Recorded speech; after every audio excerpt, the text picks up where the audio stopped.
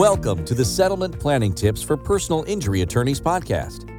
This podcast helps personal injury attorneys and their staff members navigate the unique legal and financial issues that arise near the settlement of a personal injury case. And now, here's your host, attorney and certified financial planner professional, Greg Maxwell. Hi, this is Greg Maxwell with Amicus Settlement Planners. And today I want to talk a little bit about the tax law that allows for contingency fee-based attorneys to defer their legal fees. So we get calls often from personal injury attorneys. We also get calls from real estate professionals and other contingency fee-based professionals asking why it is that only personal injury attorneys can defer their fees and not other professionals.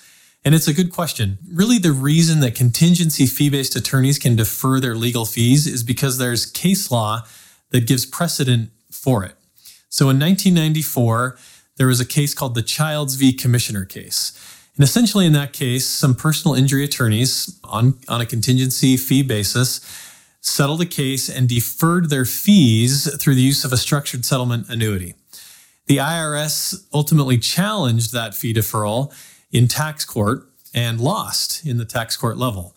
So they then appealed, the IRS then appealed to the 11th Circuit, and the 11th Circuit Court of Appeals affirmed the tax court decision. And that was in 1996. So since 1996, the IRS hasn't challenged contingency fee-based attorney fee deferrals. So that's really the tax law that gave rise to contingency fee attorneys being able to defer their legal fees. Primarily, it started out, and historically, it's mostly been done through the use of structured settlement annuities.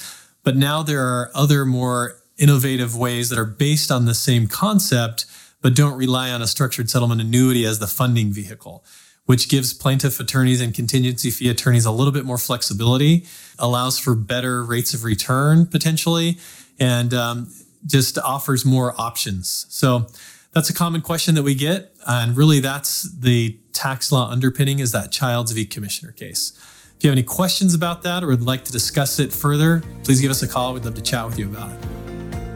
Thanks for listening to the Settlement Planning Tips for Personal Injury Attorneys podcast. If you like this podcast, make sure to visit amicusplanners.com for more great content, including videos, PDF checklists, show notes, and more. Don't forget to subscribe, and be sure to join us next week for more settlement planning tips.